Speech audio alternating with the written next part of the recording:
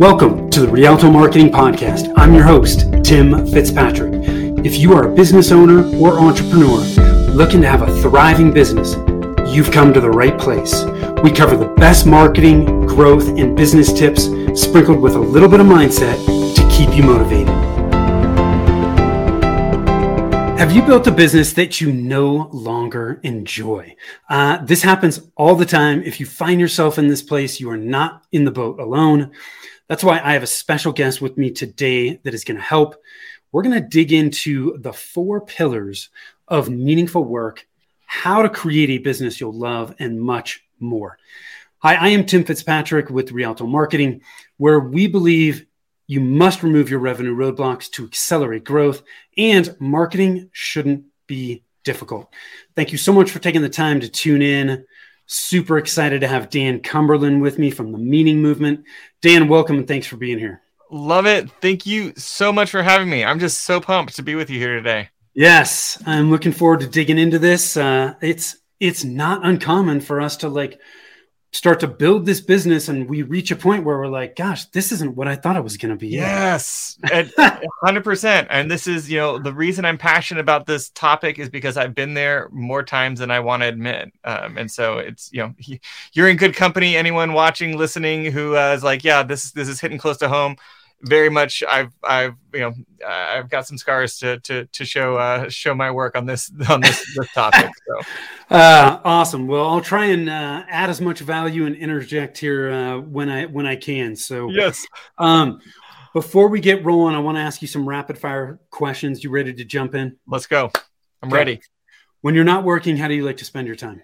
I have 3 kids that are 7, 4, and 2, and I spend my time with them when I'm just playing, having fun as a family, going on adventures. Just got back from 5 weeks in Colombia as a kind of a work play trip, which was super great. When I'm not with them, I'm usually working out or on a run. So those are the things that I do. What's your hidden talent?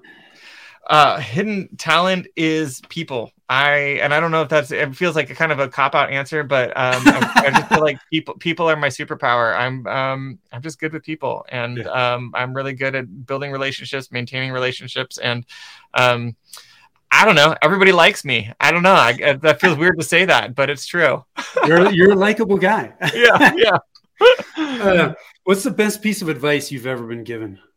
The best piece of advice, I kind of struggled with this one, but what came to mind was I've been wrestling with this as an entrepreneur. We come to these places where it's like, I need to, my income as an entrepreneur, it can be so lumpy.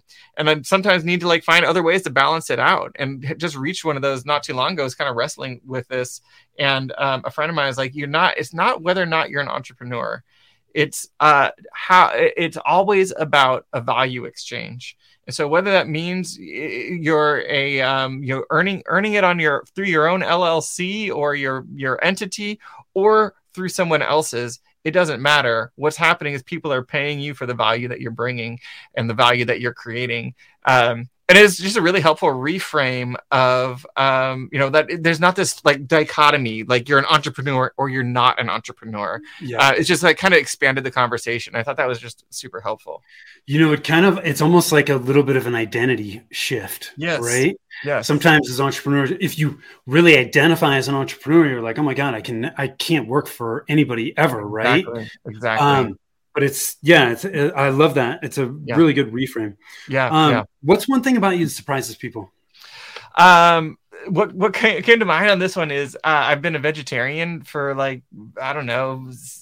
19, 20, almost 20 years now. I like to say, especially the identity piece, I eat plant-based. I'm not a hardcore vegetarian. But that surprises people. They're like, that's not what people expect. I also only eat one meal a day. These are both food related. And so I do intermittent fasting and only eat one meal a day. And that's kind of weird. So yeah, those are a couple. You only eat one plant-based meal a day. That's right. Yeah. So did you become vegetarian for a specific reason? Was it a belief thing? What? Yeah, it was started as a health thing. I had a lot of like stomach issues growing up, and when I was in college, started like experimenting with my diet. It just felt better with like fewer greasy things, which typically be, especially like red meats. And then like started just learning about, the ethics of, just the meat industry is a dirty industry. And then also the, environmental impact of our food choices, of all of our choices. But the biggest way to make a positive change on the planet is to decrease your meat consumption. And so like the longer, I guess, the more I've done it, the more I'm like, this is a good thing for everybody involved. So, and it's really good for you. It's interesting, man. I do eat meat, but I do eat a fair amount of fruits and vegetables. But I read something a while back, and I'm sure these statistics are changing all the time, but it shocked me how many resources it takes to raise beef specifically, but also pork and any other animals. Beef is the worst as far as I understand 100%. it. But the resources, the water, the food, and all of it. The acreage that it takes compared to plant-based is mind-boggling. Yes. The three biggest. So I'm also a volunteer with the Carbon Almanac, which is a project that Seth Godin started all around climate change and trying to make the earth a better place. But there's in the Carbon Almanac, we talk about like the three big C's. So these are the three areas of the biggest negative impact on the environment that produce carbon. It's the reason it's called the Carbon Almanac. Carbon is part of the problem. It's cows, concrete, and coal. And those three. If we could solve those three problems, we would just be in much, much better shape as a planet. But to your point, just the resources that it takes to raise a cow is just, I don't have the data in front of me, but it's just so much greater. It's a lot than other forms of meat even, and also plants. Yeah. Interesting. Sorry, I went off track on the rapid fire questions. So what does success mean to you? Success to me means freedom. It means spending time with my family. And it means, I guess with that freedom piece, like having control over my time and how I'm spending my time, and being able to make choices about, what I'm doing, when I'm doing it, and who I'm doing it with. Where's your happy place?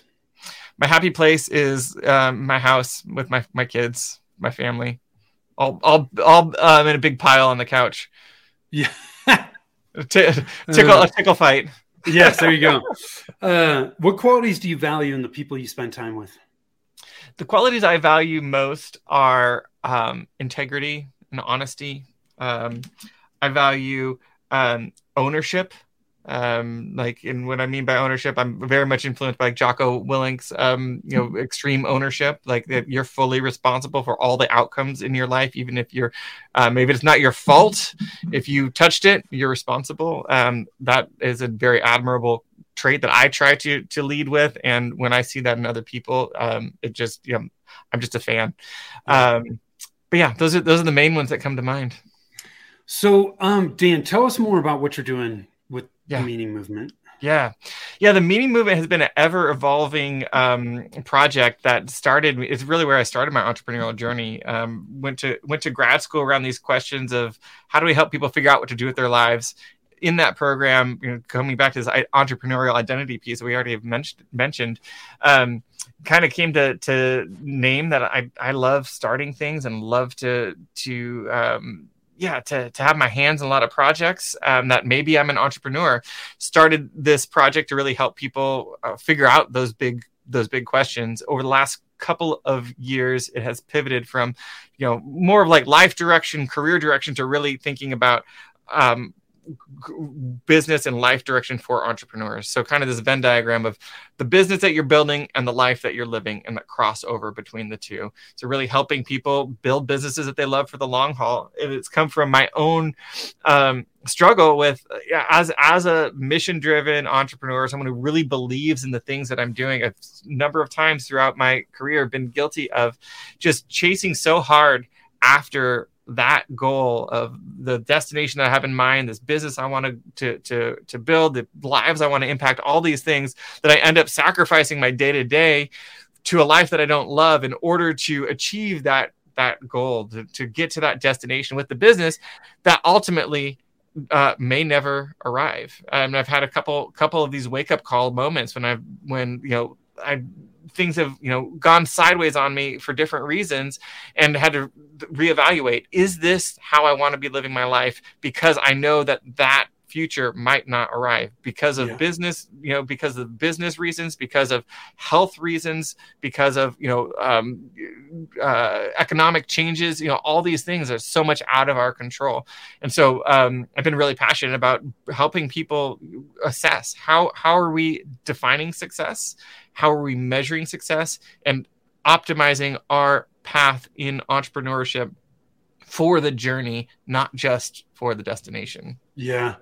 Man, dude, you're speaking my language, man. I've fallen into that trap multiple times. You got to find joy in the journey, and not the destination is important, but I think as entrepreneurs, sometimes we get so caught up in the destination that we're not happy until we get there. And it's this ideal that just is constantly moving. Yes. Yes. And I feel like so often it's like we get there and it's just a false summit because it's not quite everything that we thought it was going to be. And it's like, okay, now what? And especially if and this is a big part of it, is that especially if we haven't been pacing ourselves, right? And so we don't have anything left in the tank. You get to the top of the summit and you're like, I made it. And I also have to, equally as far still to go. And I've got nothing left to get me there, whether that be, emotional resources, financial resources, or just like, just I guess that's the emotional piece, like the desire to like get up and keep going. It's a heavy lift. So what's the most important skill entrepreneurs need that no one's talking about? I love this. It is, in my mind, it is having enough gas in the tank to have another try. And the reason I say that is so often the entrepreneurial conversation focuses on this specific endeavor, the business that you're building right now, the marketing, lever you're pulling that's working so well for you. And I think it's very influenced by survivorship bias. And so when you listen to the podcast and someone's, telling about all their success or whatever they're doing that's working, what they're not talking about is all the other things that they did that didn't work. And a successful entrepreneur isn't, in my mind, defined by how successful their present business is, but how long they've been able to play the game. Because entrepreneurs, as if you zoom out of that specific business, that specific endeavor, and look at where they've been, most entrepreneurs have to keep trying and keep failing multiple times in order to get there. So that means the implications of this is that, like, don't go all in. it's make sure that you're balancing your risk appropriately so that if the thing that you're building right now crashes and burns, you can have another chance at bat. And I think that that's the narrative. That's the story that I want to hear more people talking about in as we talk about entrepreneurship. That is not just about building this business or that, but there's this other journey, this bigger journey that we're all on. That this story right now is just one chapter of that bigger narrative. I think it's so easy for us to, we see the tip of the iceberg when we look at other business owners, and we're not seeing all that stuff below the surface. Yes. I interviewed somebody a couple of weeks ago, and he was talking about how, when he initially bought his business, it was doing like $250,000 a year, bought it. And he was like, Tim, for 18 years, I could not crack $1 million in revenue. 18 years. So and this is a guy that you look at and you're like, damn, this guy has a lot of stuff going on, very successful, multiple businesses. And he's like, dude, I couldn't figure it out. 18 years. And then something happened and it clicked. That lever just changed everything for him. Wild. But 18 years, like most people would have given up long before. Yeah. And I think too many people don't share those things. And you just, it's like social media is like the highlight reel, right? You're seeing the highlight reel. You're like, oh my God, like they totally hit it. But you don't see like I talk about this all the time from a marketing standpoint. Most of the marketing we do fails. Yes. That's the reality of it. Most of it fails, but we learn from all those failures, and that helps us find the things that work. And the things that work make all the failures worth it. Right? 100%. Same thing for anything in our business. Like we're always trying things. So I love the fact that you're talking about that. Yes. I think like exactly what you said about take your approach to marketing and then expand that from a marketing channel to the business itself, right? And the business endeavor. And that's exactly what we're talking about. You got to try. Sometimes it's not going to work. Businesses often should end, right? To free you up to do the next thing. We don't talk about that. Instead, our culture values grit. We value, like in the story like that too, for like 18 years, you keep going. Yeah. But like along the way, like for some folks, it's like, keep going. You tried that business wasn't a good idea, maybe, and maybe it needs to end or whatever it might be. And like, to find that balance and to make your own path. I think that's the other piece, is that your journey has to be your own, and it's not going to follow every other entrepreneur's journey. Yeah. They're all different, right? Yeah. There's no one right path. Yes. So what would you say, we started talking about mistakes. Yes. What are the hidden $1 million mistakes entrepreneurs make? Yeah.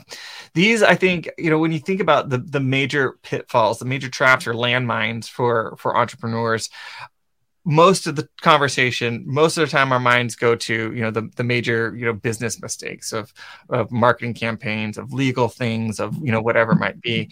But the biggest mistakes in my mind that entrepreneurs make are the mistakes of pacing, the mistakes of sacrificing too much in order to achieve what they're chasing after.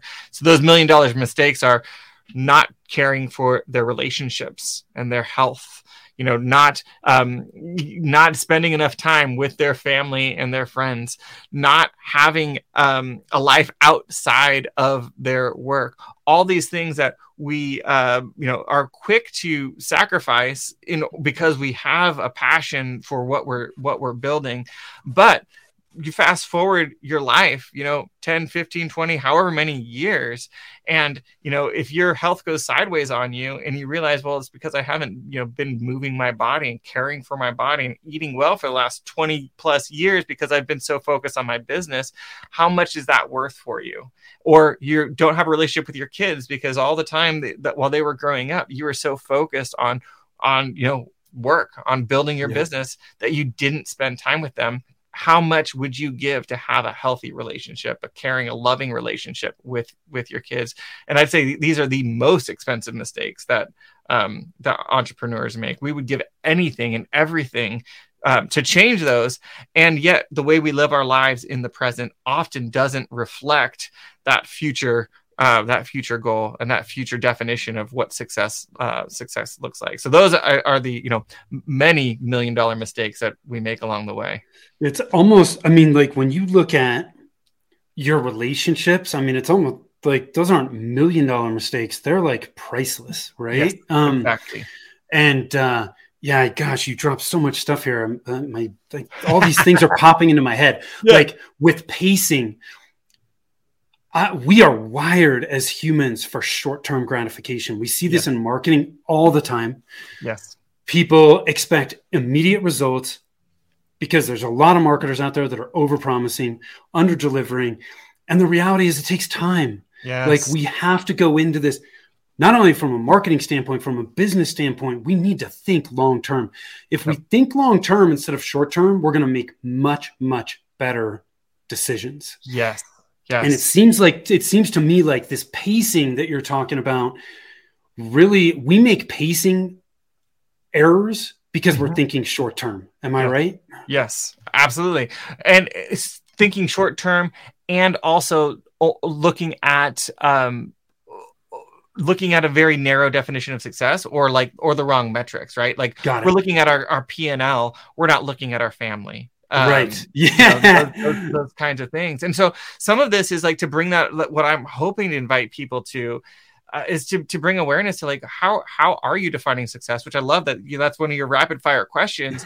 But then what I want to follow it up with is, how do you measure that success, and how are you measuring your progress toward that success in the here and now? Which means like quantify as much as you can, like how are you, how healthy are you, how are your relationships with your partner or spouse, with your kids, with your community? How is, if you have a faith background or spirituality, like how are you doing with that side of your life? All of these things that like can so easily just be very amorphous, because like money is easy to measure, right? It's dollars in the bank account, it's a number on a spreadsheet. But how can we quantify some of these other areas of life so that we can track those success metrics in parallel with the financial success metrics? Have you ever read Awaken the Giant from Tony Robbins? I have not read that one. Okay. It's I just got done reading this. Honestly, I've had the book for a long time. It's like really thick, isn't it? It's huge. I've been really intimidated by it. Yeah. It sounds like, oh man. It's a long one. You got to be dedicated. It's over 500 pages. Wild. But there are so many fundamental things that he talks about in there. And one of them, as you're talking, is coming to my mind. He's talking like your success metrics. Yes.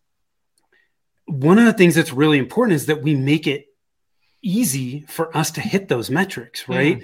And those metrics must be things that we can control, right? If our metrics are based on things that are beyond our control, we're already setting ourselves up for failure, right? 100%. And so we're going to be unhappy because we can't control it. So he talks about this, this mindset or this principle of just, hey, when you set your metrics, you need to be able to hit them, and you need to be able to hit them by yourself, because if you make the metrics too hard, you're setting yourself up for failure. You're going to be unhappy, right? Which sucks. Yes. I love that. And so I think so many of us, we're as entrepreneurs, we all talk about, I got to set my SMART goals and they set my stretch goals, go 10X. But we also need to be realistic about some of the metrics that we're going to use. And if we can't hit them, we're just, we're like beating ourselves down every day. Totally. And where I go with that is just even thinking about like my relationship with my kids, and like, sometimes it's hard. And I don't know, Tim, if you have kids, but like sometimes it's like, I wish that I could spend 1 hour with one of my kids and then come away from that feeling like I'm succeeding as a father. But the reality is sometimes they're grumpy. Sometimes I'm grumpy. Sometimes it's not fun.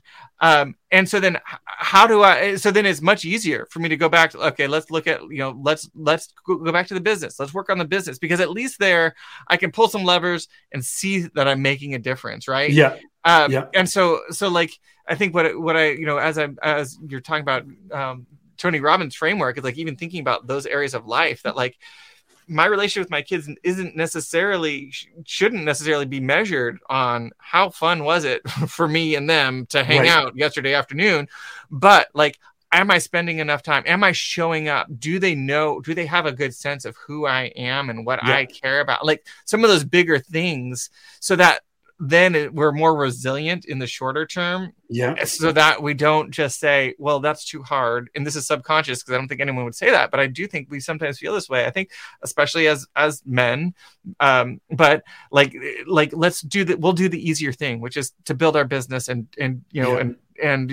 do work, rather than the harder relational feeling thing of being with our kids and, growing relationships. So one of the common metrics we might default to with our kids is, I'm going to spend X amount of hours a week with my kids, right? Yep.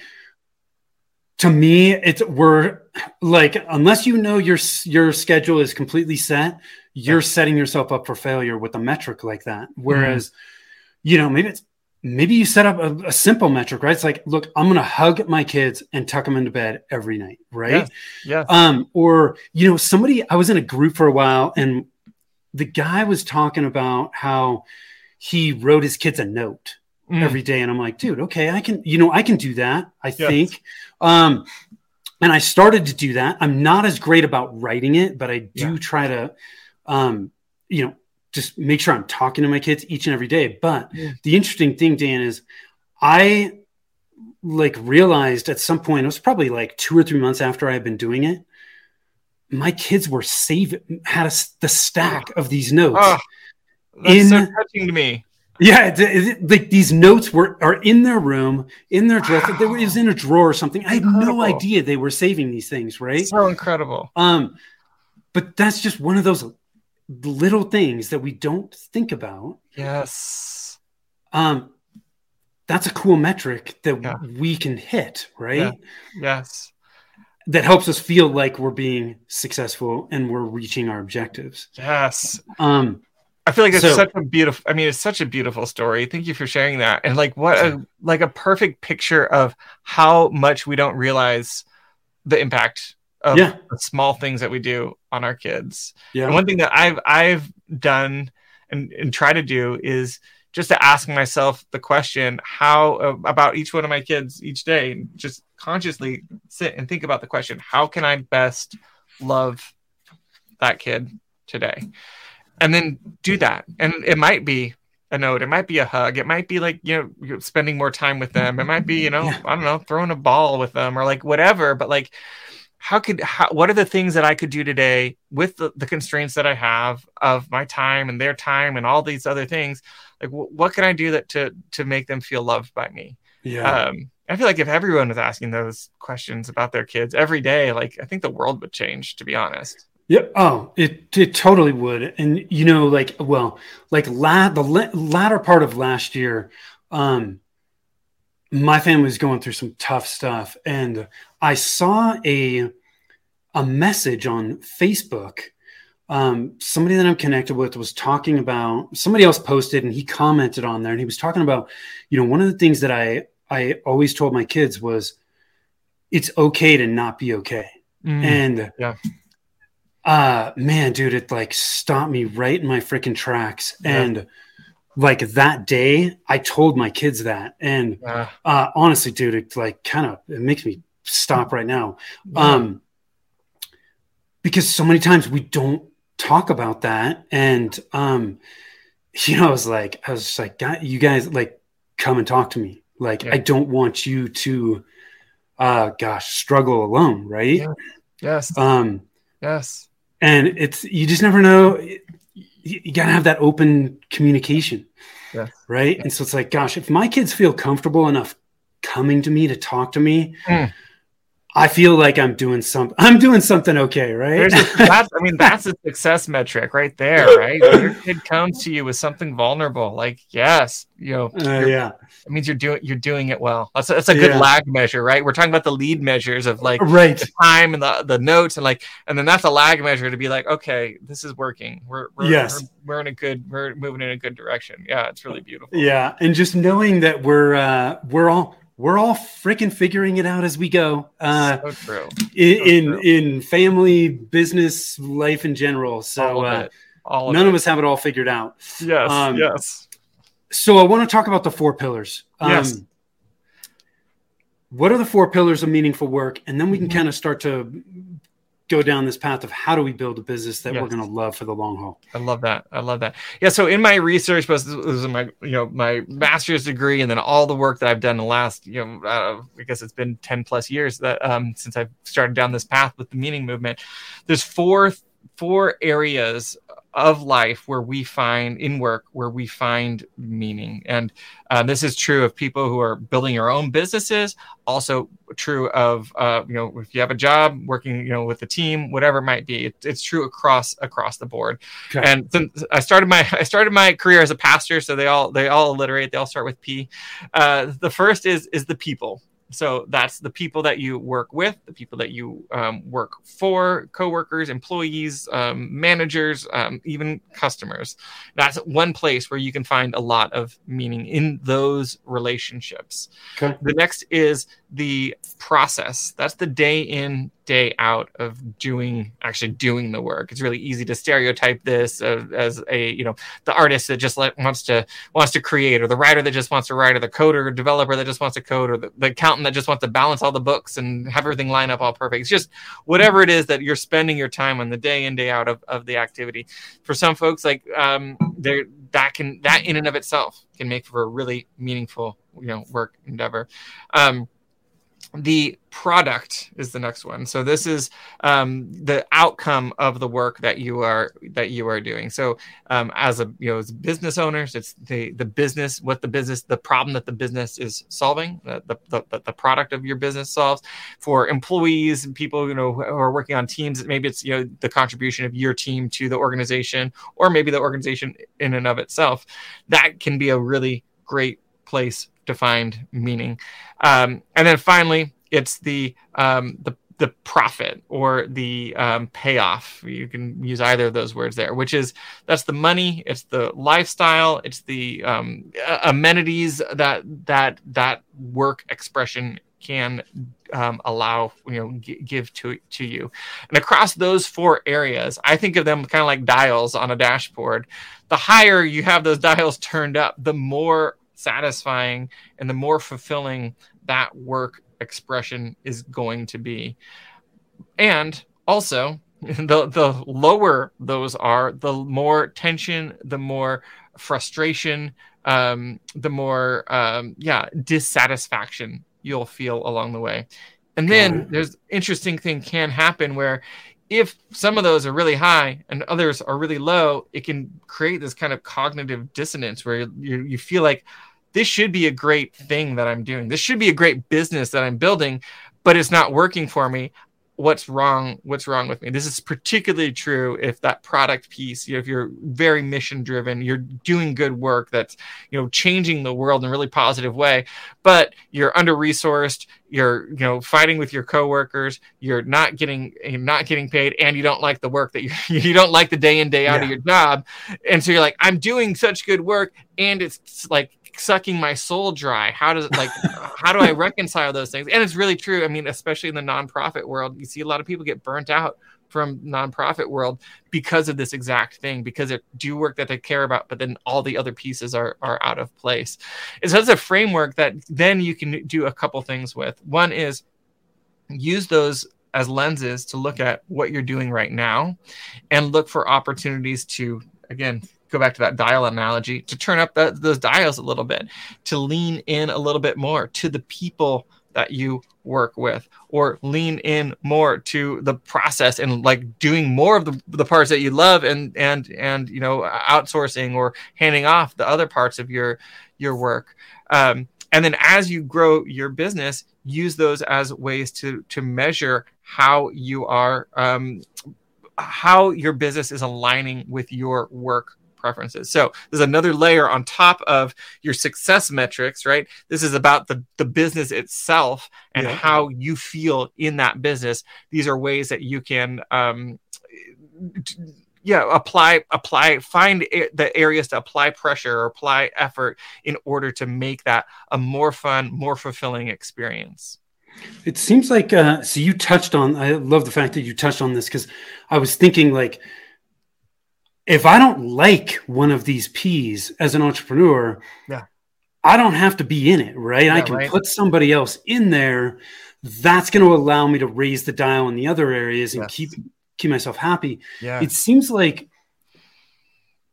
man, we as entrepreneurs or business owners, we have to have very strong self-awareness, and we have to have a very clear understanding of what we want. Yes. If we don't have those two things, we're bound to run into a lot of problems. 100% true. 100% true. So with the Meaning Movement, I run this accelerator. It's I'm in beta. It's in beta right now. Have 5 folks I'm running with it. It's called Bootstrap Without Burnout is the kind of the working title of it. But across the board, everyone in this accelerator it's been incredible because we have these founders and entrepreneurs talking about all the things that we don't talk about, and because there's not another space to talk about them, but about what they want, or about the tension that they have between their personal, personal desires and personal goals and the business. And there's ways that they align and ways that they don't. And also like business partners and like these, where one has one vision, one has another vision. And all that's to say, it comes so much of it circles back to like just needing clarity on what do we actually want from our business and ultimately from our lives, so that we can build the business to help us go there. Those, I know it's a first world problem, like to have that question, but it's a question that I think we need support in really understanding, like, how do we answer that? Because there's always trade-offs, right? And there's always things that you have to give up in order to achieve in certain ways and in certain directions. And those are hard things to really be able to have clarity on. Yeah. Well, and sometimes I think we think we know what we want, and then we get to a certain place and we're like, geez, this isn't what I wanted. How did not this happen? That. I wanted this, but not like that. Yeah, it's so true though. Yeah. It's, and the other thing too, that comes to mind for me is just understanding our values. And, one of my mentors talked about, when your values are clear, your decisions are easy. Yeah. And I think a lot of us don't spend enough time thinking about our values and frankly ranking those values too, because sometimes, our values are out of alignment. Yes. I wish we talked more at the beginning of the entrepreneurial journey about self-awareness, values. Yes. And having clarity on what you want, because I think it would help us avoid a lot of roadblocks that we hit. Yep. Because I think a lot of us hit roadblocks because of one or all of those three things. I totally agree. And I think that so often we're just, I guess I could only answer it from my own standpoint as an entrepreneur, self-funded entrepreneur. So much of my focus, especially early on, has been just finding just enough success to have the bills covered. Right. Yeah. And then after that, and so you're just thinking about this is mission critical. That's the only thing I can think about. So it's almost like it's hard to even have the mind space to think about, okay, after that, then what? Or in addition to that, then what?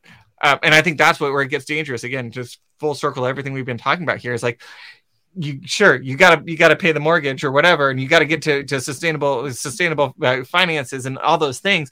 But at some point you have to zoom out from that conversation to, what is my life, and is this the life that I want to be living? Yeah. So once we understand the four pillars, are there other things that we need to keep in mind to build a business that we're going to love for the long haul, or what gaps do we need to fill in for people? The major things that I do with people in the accelerators, first clarify what we want, what their business, and where they're taking their business, bring alignment to those two things, set, really think forward about where do I want to be in 5 to 7 years, and then work backwards from that to setting goals and metrics for success along the way. And then, really a, gap analysis of what do I need to do to close the gap between here and there. Yeah. But a big piece of it is creating a rhythm of checking in with your success metrics that are already, like we've been talking about, just doing some self analysis, whether it be monthly, whether it be quarterly. How am I doing with, relationships, with health, with, all of these different areas, the areas that you choose your life, right? Yeah. You choose the how you want to define that success, but then to have that self check-in where you're bringing that to the forefront, right? Bringing your thought to giving yourself a way to have that feedback, even if it's just out of a 10, I've been at a 3 when it comes to my fitness journey, right? I haven't hit the miles I wanted to be on my running. I haven't been disciplined and, whatever else. And you're like, okay, that stands out when you look at all these different areas of life, when you put metrics to all these different areas of life as a place where I need to focus and make some changes moving forward. So that's, the other piece to it is creating this rhythm, this pattern of goal setting and metrics, success metric check-ins. This may be this is a little off script here, but when you are talking to people about what they want, right? Yeah. I think this, when we go down this trap of like comparing ourselves to others, you see some entrepreneurs like they want to build like the biggest freaking business they can, and other people want just a lifestyle business. Like, what do you say when people run into kind of this like, this is all I want? Like, am I selling myself short? Is that enough? Or is it okay to want what I want? Like, does that come up? Yeah, I think it's a really important question. Ultimately what I tell people is like, it is okay to want what you want. You get to choose, right? And I think that's something that like sometimes it's hard for us to wrestle with. Like, we actually do have agency. We actually do have choice over these matters. And I think that's some of why sometimes we don't have clarity around these things, because we don't know what to do with the fact that we have choice. Right. But ultimately, I think to give yourself permission to want what you want is a really important step of the process in order for you to make sure that the journey that you're on is actually your own, that you're not just following someone else's script for your life. And it's, I think, a transition that we all have to go through at some point, especially, depending on the messaging, the support and relationship that we had with our families of origin and the families we grew up in, the cultures we grew up in, the institutions that we were a part of, all of these like have messages about who we are and how we should make choices and the lives that we should lead. And at some point we have to say, okay, this is departing from the script or the path that X, Y, and Z people or places or institutions said I should be on, or this is in line with that script, but I'm still consciously making the choice, and this is my choice. And I think that's a really important moment in all of our lives, to bring awareness to, and to say, okay, I'm doing this for me, not just because it's what I'm supposed to be doing or feel like I should be doing. I have enjoyed this conversation immensely, Dan. Any last minute thoughts you want to leave us with today? Well, first, just want to say thank you, everyone, for watching and listening in. It just means the world to get to share about these things. This is stuff that I'm so passionate about. I write about on LinkedIn a couple times a week. If these ideas around pacing and success metrics resonate with you, I'd love to have you follow along there. And I also have a assessment I've been building that's a burnout risk assessment that you can get to at themeaningmovement.com/start. If you go there right now in real time, you'll see a waiting page, a landing page where you can opt in. I'll notify you when it's done. But what I'm building there is a set of questions that will give you a number, basically give you some feedback like we've been talking about, to put these metrics in front of you so you can make them actionable based on how your pace is and how liable you are to encounter, a real burnout in your entrepreneurial path. So beyond that, I'd love to help anyone who this resonates with. Would love to chat, love to connect. You can find me at The Meaning Movement, or just Google my name. You'll find me. Cool. I love it. So check out themeaningmovement.com/start. We will make sure that's in the show notes. Dan, thanks for taking the time. Like I said, I've enjoyed the conversation. I think people get a ton of value from it. For those of you that are watching, listening, I appreciate you and thank you for doing so. We kind of, this is a little bit different conversation. I'm used to talking a lot about marketing and business growth, but man, if we're not taking care of ourselves and we don't understand what we really want, we're never going to get to where we intend to go. So, super important. Dan, thank you again. If you've hit a ceiling, you're not quite sure how to push through it, right? You've got a revenue roadblock. If you want to discover which of the 9 revenue roadblocks are slowing down your growth, you can do that over at revenueroadblockscorecard.com. You can also always connect with us over at rialtomarketing.com. Be happy to chat with you. You can book a discovery call over there and be happy to dig into whatever roadblocks you might be facing with your marketing. So thank you again. Until next time, take care.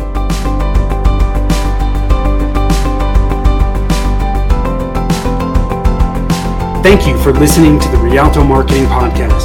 If you'd like to learn more about us and how we help businesses grow, or simply check out the show notes, visit us on the web at www.rialtomarketing.com.